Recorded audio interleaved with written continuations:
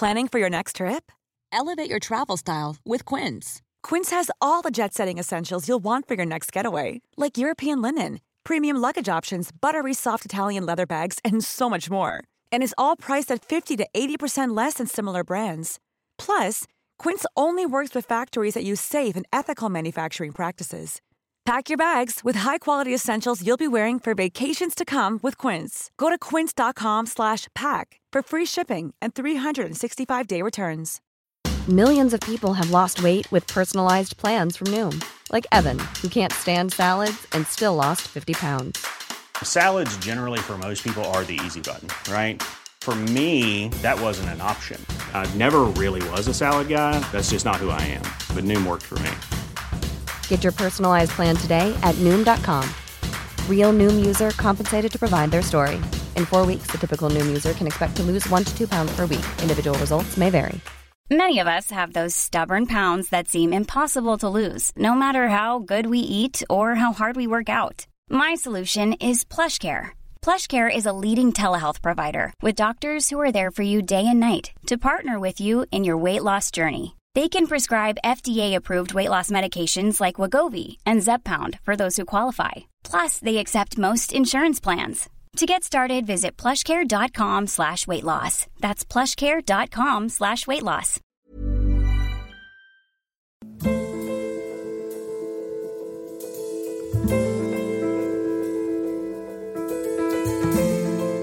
پادکست انسانک رو میشنوید به روایت من، حسام ایپکچی.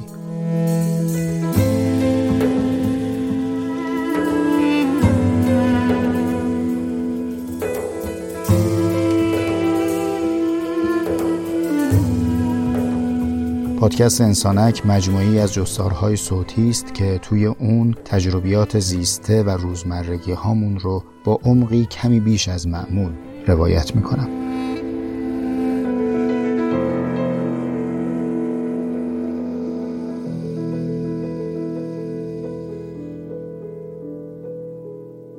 کمی مونده به نیمه ماه آخر خزون از سال انزوا، یعنی 13 آذر ماه 99، حوالی ساعت 1:30 بعد از ظهر، زیر آسمون ابری تهران، توی لونه خودم چند پله زیر زمین، میون دیوار و کتاب بساط کردم این کلمات رو تو گوش شما زمزمه میکنم.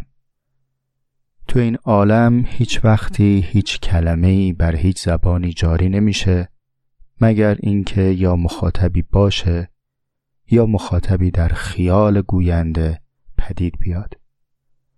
اینطوری است که تو تمام ماه‌های گذشته، بلخص این دقیقه‌های اول، چشمامو میبندم، صورت‌های ناآشنای شما رو خیال میکنم موقعی که دارید این صحبت‌ها رو میشنوید.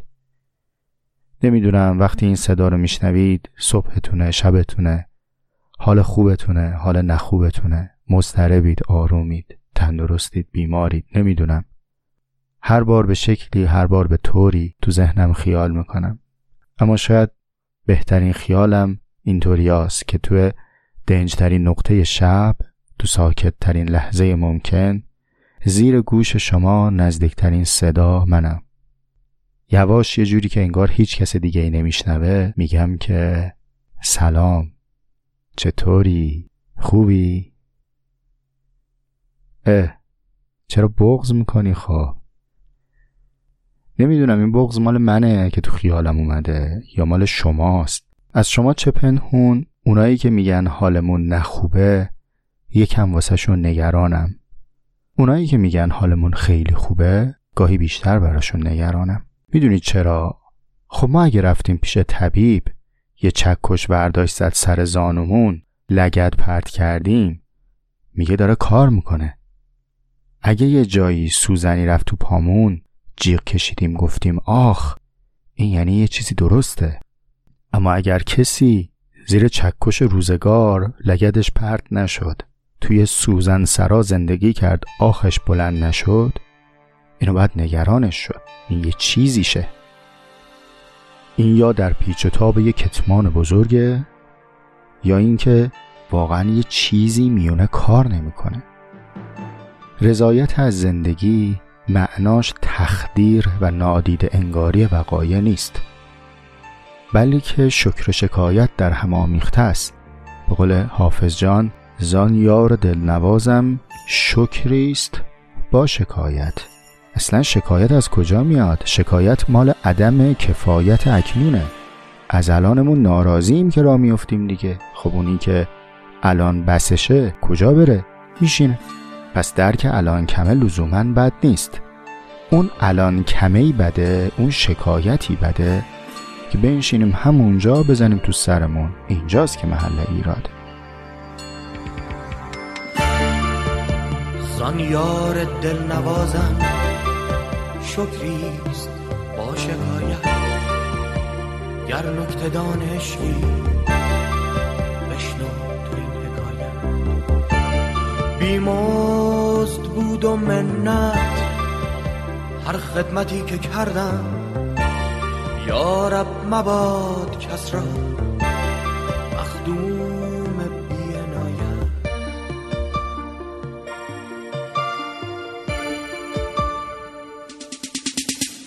در زلف چون کمندش ای دل مپیچ، کانجا سرها بریده بینی بی جرم و بی جنایت. چشمت به غمزه ما را خون خورد و میپسندی، جانا روان نباشد خون ریز را حمایت. بعضی وقتا حس میکنم از فیدبک هایی که مخاطبا میدن تلقیشون اینه که یه حسامی هست پشت به رخدادهای روزگار حال یا مصلحت وقت در این دیده که بره گوشه میخانه و خوش بنشینه. همه رو هم داره با کلماتش به یک عالم صوفیانه‌ای دعوت میکنه. آقا، خانم، هاشا و کلا. نه والا، نه به جان حسام، اینطور نیست. واقعیت اینه که دلواپسم، درد دارم، اگرچه بیشتر برای خودم اما برای اجتماع هم. دردم اینه اگر در یک جامعه‌ای ما مردم به تفکر عمیق نرسیم، ریشه های اندیشمون مشخص نباشه، سفتی اندیشه به ما قوام نده، در سراشیبی پوچی قرار میگیریم. حالا این ریشه اندیشه شکل نگرفتن یا به خاطر اینه که متفکر اصیلی بین ما نیست که یادمون بده. متفکرینی هم اگر هستند و مدعیان بعد از عمری فیلم موش زاییدن، یا اینکه نه هستن اما این تفکراتشون به من و تو نمیرسه به هر دلیلی. اون وقت چی میشه؟ فکر نکنید جامعه‌ای که به پوچی برسه فقط اینطوره که یه عده منگ و خمار یه گوشه میشینن میگن ما پوچیم. کاش این بود. همین چند دهه قبل، روزگاری که در غرب کسی مثل نیچه فریاد میزنه میگه این جامعه داره به سمت پوچی میره، چند سال بعدش بزرگترین جنایت تاریخ معاصر شکل میگیره. دقت کنید داریم راجع به چه جامعه‌ای صحبت میکنیم. جامعه‌ای که کانت داره، هگل داره، شوپنهاور داره، نیچه داره، هایدگر داره و عمده‌ای از این اسامی بزرگ، سرانجام در میانه این همه مدعی چه شخصیت عالمگیری برپا میشه؟ هیتلر برمیاد. عزیز من، هیتلر اینجوری نبوده که خودشو بچه محلاش تیم بکشن برن آدم کشی. یک ملت جنایتکار شدن. یک ملت کارشون، شغلشون شد جنایت. یک ملت از بس به پوچی رسیده بودن که چیز بی ارزشی رو به عنوان ارزش برگزیدن، شد نژاد، شد وطن، شد قوم، شد طایفه و قبیله. فکر نکنید که این تاریخ ما رو مستثنا کرده، از ما جنایت پیشه بر نمیاد. چرا من میرم سراغ موضوع کار؟ چون اگر جنایت و حماقت رو در قالب شرح خدمات تقص کنن، هر کدوم یه تیکش رو انجام بدیم، آخ نداره. در راستای همین دغدغه است که چند ماه پیرامون خود صحبت میکنیم. از زندگی کمی عمیق‌تر صحبت میکنیم. تو صحبت کار هم رسیدیم به پیرامون و همچنان هم میخوام از این پیرامون اندیشی، از وسعت نظر صحبت کنم، چون پوچی مال جامعه تنگ نظره. ما یا دردمون اومده یا دردمون خواهد اومد. فهمم اینه که درمانمون در این تأمل و اندیشه ورزی است. نجات ما در همین به تفکر شخصی رسیدنه. تو این یخبندون ناگزیریم از این که خودمون رو در تفکر و اندیشه‌ای که در ذهنمون میجوشه گرم کنیم. چشمه بشیم. اون سوراخی که توش میان با سطلاب میریزن و بهش نمیگن چشمه. چشمه اونی نیستش که از بیرون کتاب ورق توش معلومات بریزن. چشمه اونیه که از خودش میجوشه. پس این ادعا رو لااقل از من بشنوید که اینطور نیست که شما بگی من دارم تو آدمکا میمیرم، تو واسم از پریا قصه میگی. نه والا، بد میگم؟ بگو بد میگی. ای پرنده مهاجر، ای پر از شهوت رفتن، فاصله قده دنیاست بین دنیای تو با من. تو رفیق شاپرک ها، من تو فکر گلمونم.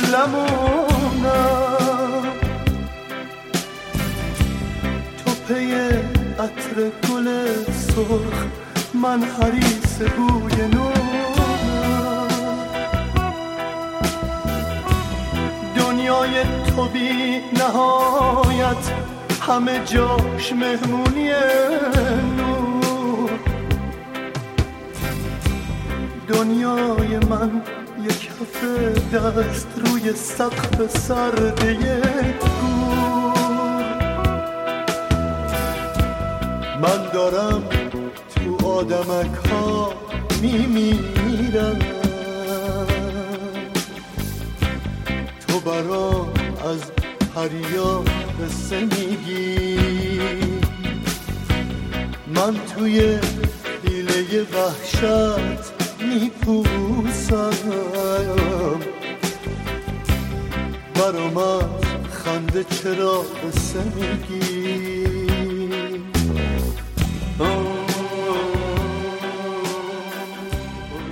در اپیزود 23 پیرامون صحبت کردم. اپیزود 24 یک کمی عیارش رفت بالاتر، به صراحت از آداب رخنمایی گفتم. هر دوی این اپیزودها پیش نیاز اپیزود 25، یعنی اگر نشنیده باشید صحبت براتون کال میشه. الان میخوام یه حکایت از گلستان سعدی بخونم براتون.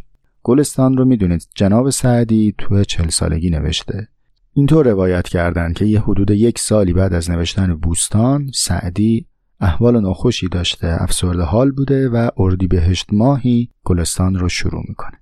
اما قسمت عجیبش اینه که گلستان رو حدود 5-6 ماهه مینویسه. فکر کن اون عزیزانی که پایان نامتون رو 2 ساله دارید مینویسید کجای مجلس نشستید؟ این آقای سعدی تو 6 ماه گلستان نوشته. یعنی اردیبهشت که شروع کرده باشه، همین وقتایی که الان توشیم، یعنی نیمه های پاییز، این به پایان رسیده. حکایتی که میخوام براتون بخونم از دیباچه که رد بشید، اولین حکایت. باب اول در سیرت پادشاهان، حکایت اول. متن رو میخونم براتون، بعد ازش یک برداشتی دارم که قابل تأمل. پادشاهی را شنیدم به کشتن اسیری اشارت کرد. بیچاره در آن حالت نومیدی ملک را دشنام دادن گرفت و سقط گفتن که گفتند هر که دست از جان بشوید، هر چه در دل دارد بگوید. وقت ضرورت چون نماند گریز، دست بگیرد سر شمشیر تیز. اذا یأس الانسان طال لسانه، کسالنور مغلوب یسول علی الکلب. اینجوری بوده که پادشاه یه نفری رو دستور میده که محاکمه بکنن و بکشن. اونم که میبینه آخر و عمریه، میزنه به سیم آخر، هرچی تو دلشه به زبونش میاره. میگه حواسم نبود حرف دلمو گفتم، فوشت دادم. اینم اینجوری میشه. اون بیت عربی هم یعنی این که وقتی که قافیه به انسان تنگ میاد، وقتی آدم ناامید میشه، مثل گربه‌ای که شکست خورده به سگم پنجول میندازه. خب حالا ادامه قصه. ملک پرسید چه میگوید؟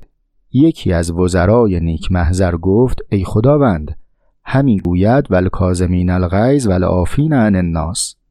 میگه پادشاه پرسید این چی داره میگه؟ وزیر براش تیکه از آیات قرآن رو خون، گفت میگه که در مدح محسنین و نیکوکارانه، کسایی که خشمشون رو فرو میخورن، به مردم رحم میکنن، عافیت میدن، امان میدن به مردم. ملک را رحمت آمد و از سر خون او درگذشت.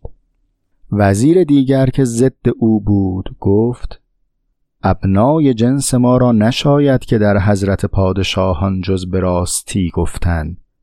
این ملک را دشنام داد و ناسزا گفت.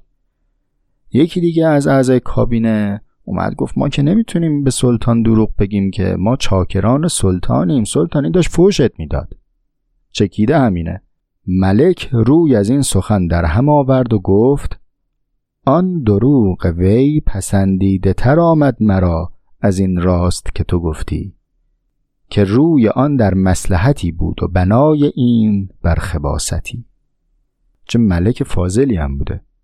برمیگرده در پاسخ میگه که اون دروغی که او گفت بنای اون دروغ پسندیده بود، مصلحت بود، صلح بود. این راستی که تو داری میگی از خباست میاد. ادامه میده و خردمندان گفتند دروغی مصلحت آمیز به که راستی فتنه انگیز. هر که شاهان کند که او گوید، حیف باشد که جز نکو گوید. ای داده بیداد. میگه تویی که نشستی زیر گوش سلطان، هرچی به سلطان میگی عمل میکنه، سلطان با اطلاعاتی که تو بهش میدی داره کار رو پیش میبره. تویی که داری بولتنو بنویسی، خب خوش مروت نیکو بگو، از سر خباست نگو. حکایت اینجا تموم شد. حالا من موندم و شما و مسئله و تفکر. چه کنیم؟ شما مثل کدام یک از این دو وزیر عمل میکردید؟ میگفتین من وظیفه‌م اینه که صداقت داشته باشم، خیانت اگر خلاف صداقت بگم و باید راستشو بگم. اصلا منو گذاشتن اینجا که راستاشو بگم. یا نه مثل اون اولی عمل میکردید، دروغ میگفتید که جانی رو نجات بدید. چیه انتخابتون؟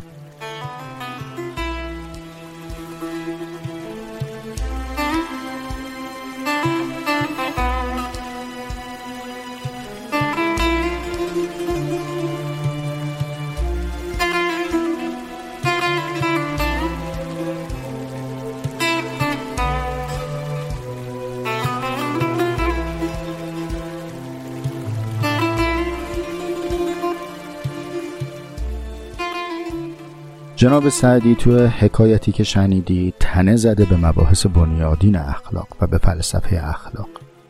بالا غیرتاً تنه محکمی هم زده. یعنی اگر در این حکایت فکر بکنیم و تأمل کنیم، خیلی از مباحث زیرساختی و زیربنایی اخلاق برامون قابلیت بازاندیشی پیدا میکنه.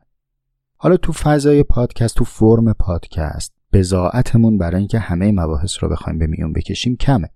اینجا ما نشستیم دور هم یه چای میخوریم، 4 تا آهنگ گوش میدیم، چند کلمه حرف میزنیم، سعی میکنیم زمانمون به بتالت نگذره. ولی این مباحث بیش از اینها مجال میطلبه و حتما شما تأملات شخصی، مطالعات فردیتون رو داشته باشید. من به قدر بضاعت خودم و استطاعت خودم میخوام یک تأملی کنم در این حکایت و بعد نتیجه بگیرم. حکایت از چه قرار بود؟ یک سلطانی در میان ایستاد بین دو وزیر. وزیر اول دروغ گفت اما جانی رو نجات داد. وزیر دوم به وظیفش عمل کرد، بنا به فهم خودش راست گفت اما سلطان راست او رو خبیث تلقی کرد. حالا من و شما میخوایم از این فهم اخلاقی داشته باشیم. جناب کانت یه بحثی داره، در اون میفرماد که اگر خواستید ببینید که یک کار، یک رفتاری اخلاقی هست یا اخلاقی نیست، یه سنگ محکی وجود داره. اونو بزنید بهش، عیارش رو بسنجید. سنگ محک چیه؟ میگه ببین میتونی این رفتار رو به عنوان یک قاعده یا عام و شمول به دیگران توصیه بکنی یا نه. یعنی فرض کن الان تو عالم اخلاقی هستی، واقعا این قضیه در برابر تو اتفاق افتاده. حکایت خیلی دور از ذهنی هم نیست. همه ما تو زندگیامون با این دوراهی‌ها روبرو شدیم که الان راستشو بگم یا دروغشو بگم، راستشو بگم خوبه یا دروغشو بگم خوبه. وسط زندگیمون تجربه کردیم دیگه. چطور بفهمیم که کدام یکی از این دو اخلاقی است؟ محکی که کانت میگه اینطوره که شما ببین اگر این رفتاری که هست رو به صورت یک قاعده عام در بیاری و به همه آدم‌های دیگه توصیه بکنی که همینطور رفتار کنن، اگر این رفتار عمومی قابل تایید هست، یعنی موافقی که همه آدم‌ها اینطوری رفتار کنن، موافقی که اینو به عنوان یک اصل و قاعده کلی بگی یعنی این رفتار الان رفتار اخلاقی است. اما اگر یک رفتاریه که قابلیت تعمیم نداره، نمیتونی ازش قاعده عام در بیاری، اینجاست که باید بگی که این رفتار اخلاقی نیست. خب حالا با این مقدمه شما رفتار کدام یکی از این دو وزیر رو به عنوان رفتار اخلاقی تایید میکنید؟ خود جناب سعدی در نحوه نقل و روایت داستان قضاوتش رو به ما گفته. او به شکل واضحی با نحوه عملکرد وزیر نخست موافقه. واقعا ما هم تو زندگیامون همین رو تجربه میکنیم. خیلی از ما دیدیم جایی هست که اگر راست رو بگیم، این راست فتنه میشه، شر میشه، نزاع میشه، بین دوتا آدم به هم میخوره، بین دوتا شرکت به هم میخوره، یک وصلتی چه بسا به متارکه ختم میشه. خب نمیریم راست رو بگیم، مدیریت میکنیم، میایم چی رو نگاه میکنیم، با چی میسنجیم؟ با نتیجه. فکر میکنیم که من اگر این حرف راست رو بزنم چه نتیجه‌ای در پی داره. اگر اون نتیجه خوبی بود، پس این رفتار رو هم میگم رفتار خوبیه. اگه نتیجه به صلاحی نبود، نتیجه مناسبی نبود، این فعل رو هم، این رفتار رو هم انجام نمیدم. در واقع یک رفتار اخلاقی بودن یا نبودنش رو از پیامدش کسب میکنه. نتیجه است که به ما میگه این کار خوبیه یا این کار بدیه. درسته؟ ضرب المثلش هم که داریم، عاقلان است که اندیشه کند پایان را. تو مسیر ببین مقصد کجاست. مقصد اگر خوب بود، پس مسیر هم مسیر مناسبی است. خب خیلی روشن مسئله دیگه، خیلی جای ابهام نداره. خود سعدی هم که نتیجه گیریش رو گفته به ما. فقط همینجوری گوشه ذهنتون به اینم فکر کنید، اگر این قاعده رو تعمیم بدیم، چه جنایتی هست که نتونیم انجام بدیم؟ چه ظلمی هست که توجیه نشه؟ ماها الان نمیتونیم درک کنیم چون تجربهشو نداریم. ولی شما فرض کنید مثلا چند صد سال دیگه تو اون یکی نیمکره زمین یه مثلا فرض کنید نشریه‌ای باشه. بعد این نشریه گلستان سعدی رو بخونه با تفسیر و حاشیه نویسی ما هم گفتیم که همین چیزی که سعدی میگه درسته، همینو عمل کن. بعد او بیاد برای یک مصلحت سنجی این قاعده سعدی رو برپا کنه، بگه دروغ مصلحت آمیز به ز راستی فتنه انگیز. خب الان یه فتنه وجود داره، بهتر نیست که من برم دروغ بگم که فتنه رو بخوابونم؟ شیخ اجل سعدی بنی آدم اعضا یکدیگر نه همینو گفته، بریم عمل کنیم. خب رفیق من، مگه هیتلر غیر از این رو میگفت؟ آدم سخنوری هم بوده، فن خطابه بلد بوده، چه بسا اونم بلد بوده بگه آقا زایمان خونریزی داره دیگه، من میخوام میلیاردها نسل بشر رو تطهیر کنم. حالا این میونه اگه چند صد هزار تا یهودی هم مردن، خب هزینه فایده میکنی میصرفه دیگه، مصلحته. حالا بفرما، حاضری همچین قاعده ای رو به عنوان قاعده کلی اخلاقی حکم کنی و مسئولیت بپذیری؟ اندیشمندان بزرگی پای این نگاه وایسادن و فکر نکنید فقط سعدی ما اینطور گفته. شما اخلاق نتیجه گرا و پیامد گرا رو باید در همین کفه ببینید. میگه پیامد رو بسنج، پیامد اگر خوب بود در مسیر دیگه بقیهش قابل توجیه. تقریبا چیزی مثل هدف وسیله رو توجیه میکنه خودمون. خب چه کنیم حالا؟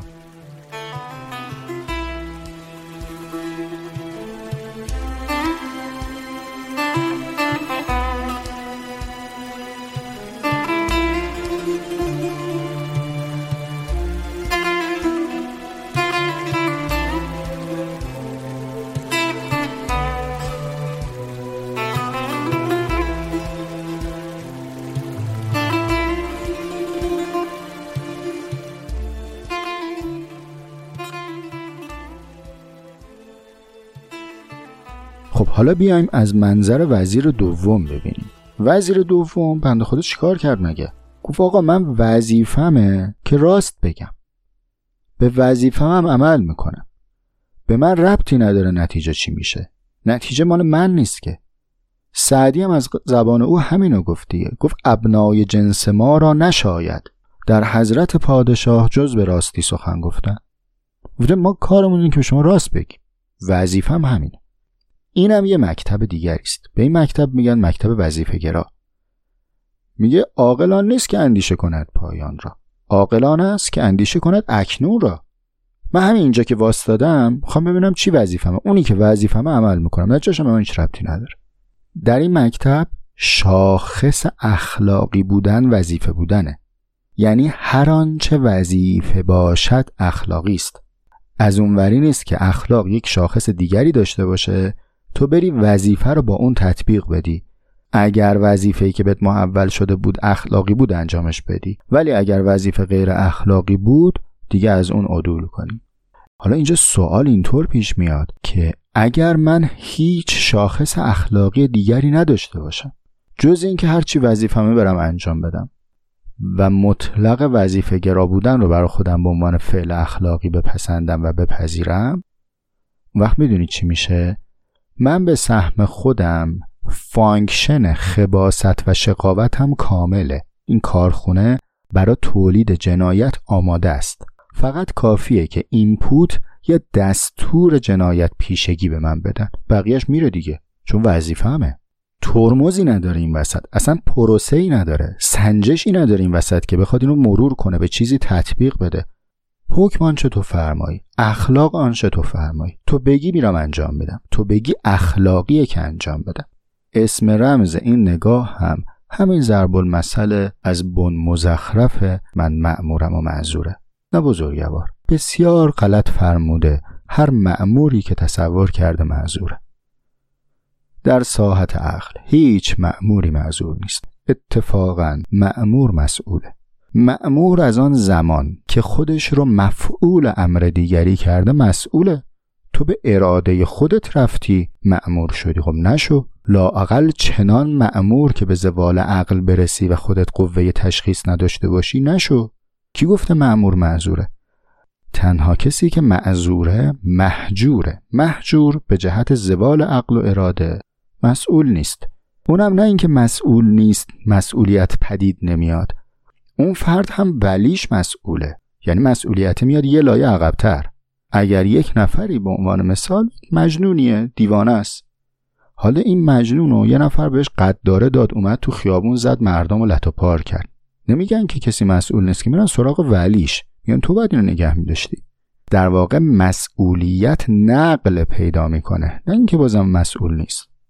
و مهمتر اینه که اصلا شما فرض کن که رفتی وظیفه گرا شدی، از کجا میفهمی وظیفت چیه؟ یا همین گزاره که میگی وظیفه من اینه که راست بگم، در محضر پادشاهان جز راست نباید، اینو از کجا آوردی؟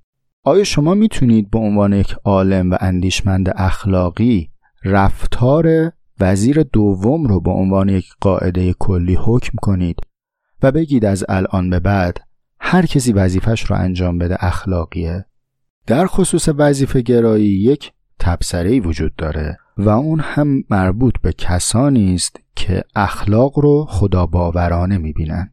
اونایی که نگاهتون به اخلاق خداباورانه نیست، بروندینی نگاه میکنید، عقایدتون اینطور نیست، این پرانتز به کارتون نمیاد، چون اساساً این وظیفه گرایی نمیشینه به مبانی شما. اما اونایی که خداباورانه نگاه میکنید، این تیکه از صحبتم هم خدمت شماست. ببینید، در وظیفه گرایی نزد خداباوران مبنای استدلال اینه که اینطور نیست که ما اخلاق رو الگو داشته باشیم و خداوندگارمون رو با اخلاق تطبیق بدیم، بلکه بالعکسه، یعنی هر آنچه خدا حکم می‌کند اخلاقی است. ما اخلاق رو با اوامر الهی تطبیق میدیم. این استدلال هم بین حکما و اندیشمندان غربی پرطرفدار بوده یا لااقل طرفداران داشته، هم به ویژه در سرزمین ما و مشرق زمین. باشه، اگر شما دارید با این شاخص نگاه میکنید، فقط یک نکته‌ای رو باید مد نظر داشته باشید. خشت زیرین این استدلال اینه که آن هستی که خداست هرگز خطا نمی کند. بنابراین هرچه حکم کند وظیفه است که انجام بشه. اگر روی این مبنا دارید اخلاق رو بنا می کنید، باید بین شما و این منبع مسئول از خطا هم هیچ واسطه خطا پذیری وجود نداشته باشه. با همین استدلال متکلمین میان عصمت رو اثبات میکنن. عصمت رو که پذیرفتید، یعنی این که بین اون منشأ و شما یک واسطه بی خطا وجود داره. خیلی خوب. اما اگر بین شما و اون واسطه فاقد خطا باز واسطه دیگری ایجاد بشه که این خطا پذیر باشه، اینجاست که این وظیفه گرایی متصل نمیشه کاملا به اون مبنایی که ساختید. مجبورید عقل خودتون رو مداخله بدید. یعنی باید استنباط کنید ببینید که آیا دقیقاً این همانی هست که از اون بالا حکم شده یا نه. وقتی عقل رو دارید وارد میکنید، خود عقل خطا پذیر هست یا خطا پذیر نیست. اگر عقل رو خطا پذیر بدونید، باز هم اتصالتون به اون جایی که دارید روش بنا میکنید محل سوال. و علاوه شما در انبوهی از وظایف به شرط پیامد دارید حکم میکنید. اگر که مفسده ای از حکمی بر بیاد، میاد راجبش تجدید نظر میکنید. اگر خود وظیفه گرایی هم داره پیامد گرایی میکنه، پس در اطلاقش تردید دیگه. من بیش از این نمیخوام تردید آفرینی کنم، فقط میخوام دعوت به تأمل کنم. پرانتز رو میبندم. اون دوستان خدا ناباورم دیگه از جبهت بیان تو صحبت. به نظر میاد از مجموعه اون چیزایی که گفتیم، نه اونی که پیامدگرا بود رو میتونیم به صورت یک قاعده کلی بگیم، نه اینی که وظیفه گرا بود رو میتونیم به صورت قاعده کلی بگیم. خب چیست یاران طریقت بعد از این تدبیر ما؟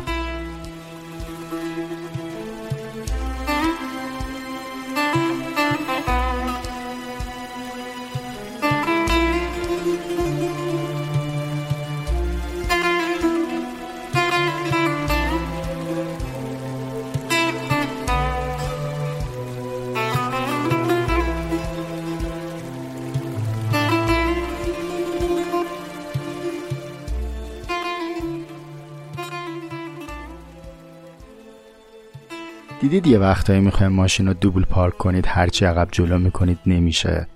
بعد به این جمع‌بندی میرسید که اصلا از اولش فرمون رو بد اومدید. بعد برید بیرون دوباره بیاین. به نظر میاد که ما تو این مبحث فرمون از اول بد گرفتیم. به همین خاطر هرچه تقلا کنیم قاعده کلی در نمیاد، نه به خاطر اینکه قاعده کلی وجود داره و ما نمیتونیم پیداش کنیم، به خاطر اینکه اصلاً از بن قاعده کلی وجود نداره. اینم یه فرض دیگه. عقل آدمی زاد دو ساحت داره. یه ساحتش ساحت نظره. بعضی اصلا مستقلاً بهش میگن عقل نظری. عقل نظری کارش شناخت احکام کلی است. کارش اینه که بگه چنین است، چنین نیست. سرعت نور چنین است، سرعت صوت چنین است. با قواعد نسبتاً ثابت و قابل تعمیمی شروع میکنه پیکره دانش رو میسازه. دانش رو همین عقل نظری سواره دیگه. اون چیزی که ما میریم تو دانشگاهمون یاد میگیریم و به صورت منابع کلی است. یعنی مثلا فیزیک هالیدی رو فرقی نمیکنه که شما تو تهران بخونی یا تو ماساچوست بخونی. فیزیک هالیدیه. همین فرمولا، همین قواعد استفاده میکنی، پاس میکنی. اما آیا همه کارکرد عقل مربوط به همین حوزه است؟ همه چیز همین حوزه عقل نظری است یا نه ما یه عقل عملی هم داریم؟ اگر جواب این است که عقل عملی هم داریم، که در این که عقل عملی داریم اتفاق نظر وجود داره تو این اصلش، حالا فرقی نداره میخوای بگو جدا، میخوای بگو یه ساحتی از همون عقل، اینجا باید دید که جنس عقل عملی چیه. اگر قرار باشه همون کارکرد عقل نظری رو داشته باشه، خب این تفکیک بی‌معناست. اگر کارکرد متمایزه، باید دید مقابل عقل نظری چی میشه. این که یه ساحتی از عقل هست که قراره امور عملی و جزئی رو حکم کنه. یعنی اصلا ماهیتش اینه که جزئی نگری کنه. بنابراین این که ما از قبل بگیم که میخوایم بریم یه قاعده کلی از این تو در بیاریم، اساساً حرف درستی نیست. اگر هم بگیم حرف درستیه، خروجی هایی که ازش در میاد، قواعد کلی اخلاقی که در میاد خیلی نجات بخش نیست. شما بگو راستی نیک است. باش. از کجا بفهمیم چی راسته؟ خود تشخیص راستی به این راحتی نیست که. خود راست ادیت شده قابل بحثه. این که میگن راست بگو ولی همشو نگو. خب همشو نگفتن هم خودش مداخله در صداقت دیگه. یا این که مثلا شما بیا بگی گفتار نیک، پندار نیک، کردار نیک. خب باشه، دست درد نکن. حالا کی غیر از این گفته؟ مثلا ما الان یک مکتبی داریم که طرفداران گفتار بد، پندار بد، کردار بدن، تو میخوای نقیضشو بیای بگی. دعوا سر مصادیقه که کدوم گفتار، کدوم کردار و کدوم پندار نیکه. تو مصداق دعوا میشه. اینکه اصلا یه عده‌ای میان میگن در مفاهیم ثابته، در این جزئیاتش داره تغییر اتفاق میفته. خب من جزئیاتشو میخوام. مثلا اینکه من شما بین سفارش بدم، شما پراید بیاری، بگی کلیاتش همونه. 4 تا چرخ اسکلت داره، شاسی داره، اینا دیگه کلیات همونه. میگم خب عزیز من پول جزئیاتشو دادم. من در اخلاق مصادیق رو میخوام. ولی شما در کلیات بیا به من بگو عدل چیست؟ عدل یعنی هر چیزی رو در جای خود قرار دادن. خب چی کارش کنم؟ شما همین عدل رو ببر بده دست هیتلر. چرا ما امروز ادای دین کردیم به هیتلر؟ یعنی اگه نبود دیگه جنایتکار نداشتیم که بریم مثال بزنیم. شما به هیتلر پند بدین، بگو پسرم هیتلر جان شما عادلانه رفتار کن. اونم بگه که رو چشم عادلانه رفتار کنم یعنی چیکار کنم؟ بعد شما مفاهیم کلی بهش بگو عادلانه یعنی هر چیزی رو در جای خود قرار دادن. او بلافاصله بعدش باشه حکم میکنه جای یهودیا کوره، جای من برای بچه‌ها اینجا صدر اعظم. با قاعده کلی نمیشه اخلاقی عمل کردن رو تضمین کرد. خب چیکار کنیم؟ چاره نیست جز این که جزئیات ماجرا رو ببینیم. جزئیات ماجرا ببینیم یعنی چی رو ببینیم؟ یعنی خودشو ببین، پیرامونشو ببین، خودتو ببین، وظیفه رو ببین، پیامد رو ببین، همه رو ببین، بعد تشخیص بده، بعد عمل کن. این که 2 اپیزود اینم شد سومیش داریم راجع به پیرامون صحبت میکنیم، این یه آپشن نیست، این یه تفریح نیست که شما اگه دلت خواست به پیرامون دقت کن. نه عزیز، اگر پیرامون اندیشی نکنی، در تمام جزئیات وسعت و دقت نظر نداشته باشی، تضمینی وجود نداره که اخلاقی رفتار کنی. به بیان دیگه هرچه پیرامون اندیشتر باشی اخلاقی تر رفتار خواهی کرد. خب من چجوری همه پیرامون رو ببینم که مطمئن بشم اخلاقی میبینم؟ همه پیرامون رو همه آدما میبینن. بعضی از پیرامون ها رو باید از چشم دیگران دید. اینجاست که من با صحبت عالی جناب شوپنهاور همدل نیستم. شوپنهاور انسان رو به انسان توده و فهیم تقسیم میکنه. چه بسا معاشرت با سگ پدل خودش رو ترجیح میده به معاشرت با انسانهای عامی. انسان عامی فرق داره با انسان غیر اخلاقی ها. ممکنه یک آدم ساده دل بی خبر از قواعد حکمت و فلسفه بسیار اخلاقی باشه. ممکنه یک حکیم، یک دانشمند بسیار بی اخلاق باشه. من فهمم انقدره. اگر با شاخص شوپنهاوری آدمها رو طبقاتی تقسیم کردی، با برخی معاشرت کردی رو برخی رو چنان نفی کردی که ترجیح میدادی با سگت زندگی کنی ولی اونها رو نبینی، بخشی از پیرامون رو از دست خواهی داد. در مقابل شما برید ببینید که جناب هایدگر وقتی که داره از معاشرت با پیرزن بی سوادی صحبت میکنه که کارش این بوده فقط این سینه‌کش تپه رو میمده بالا برسه پشت کلبه، یه سلامی به استاد بگه و برگرده.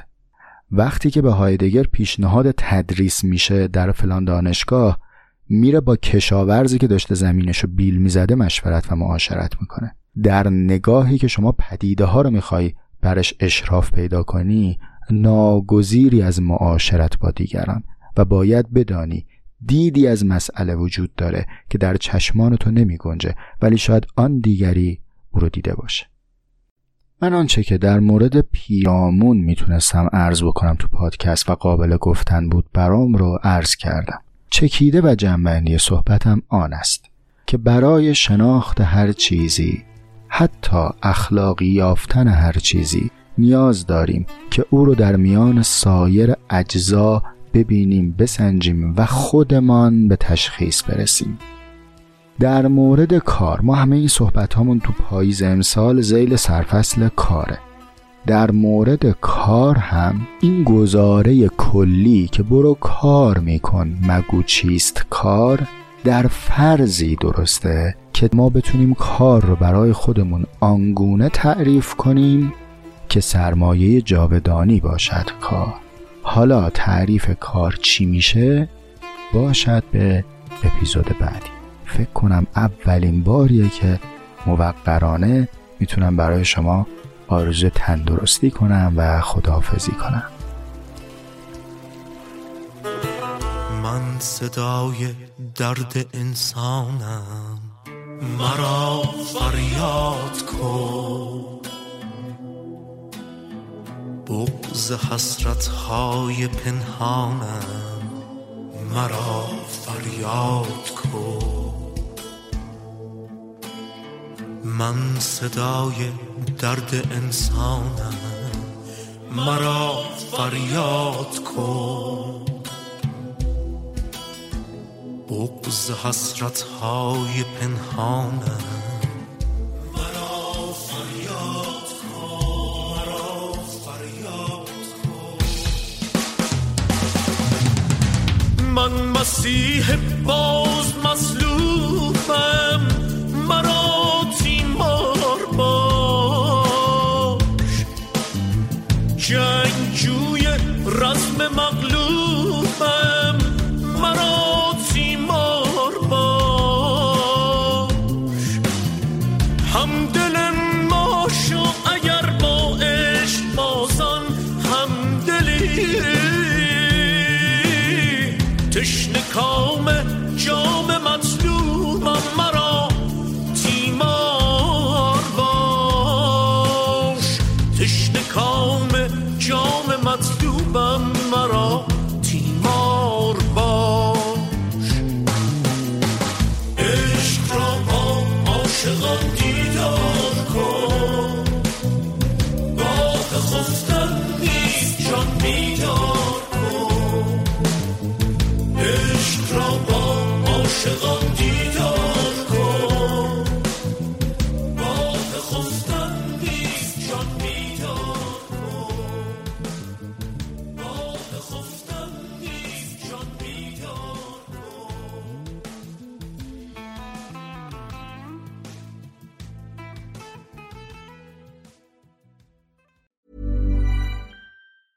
Mom deserves the best, and there's no better place to shop for Mother's Day than Whole Foods Market. They're your destination for unbeatable savings, from premium gifts to show-stopping flowers and irresistible desserts. Start by saving 33% with Prime on all body care and candles. Then get a 15-stem bunch of tulips for just $9.99 each with Prime. Round out Mom's menu with festive rosé, irresistible berry chantilly cake, and more special treats. Come celebrate Mother's Day at Whole Foods Market. Hey, it's Danny Pellegrino from Everything Iconic. Ready to upgrade your style game without blowing your budget? Check out Quince. They've got all the good stuff, shirts and polos, activewear, and fine leather goods, all at 50 to 80% less than other high-end brands. And the best part? They're all about safe, ethical, and responsible manufacturing.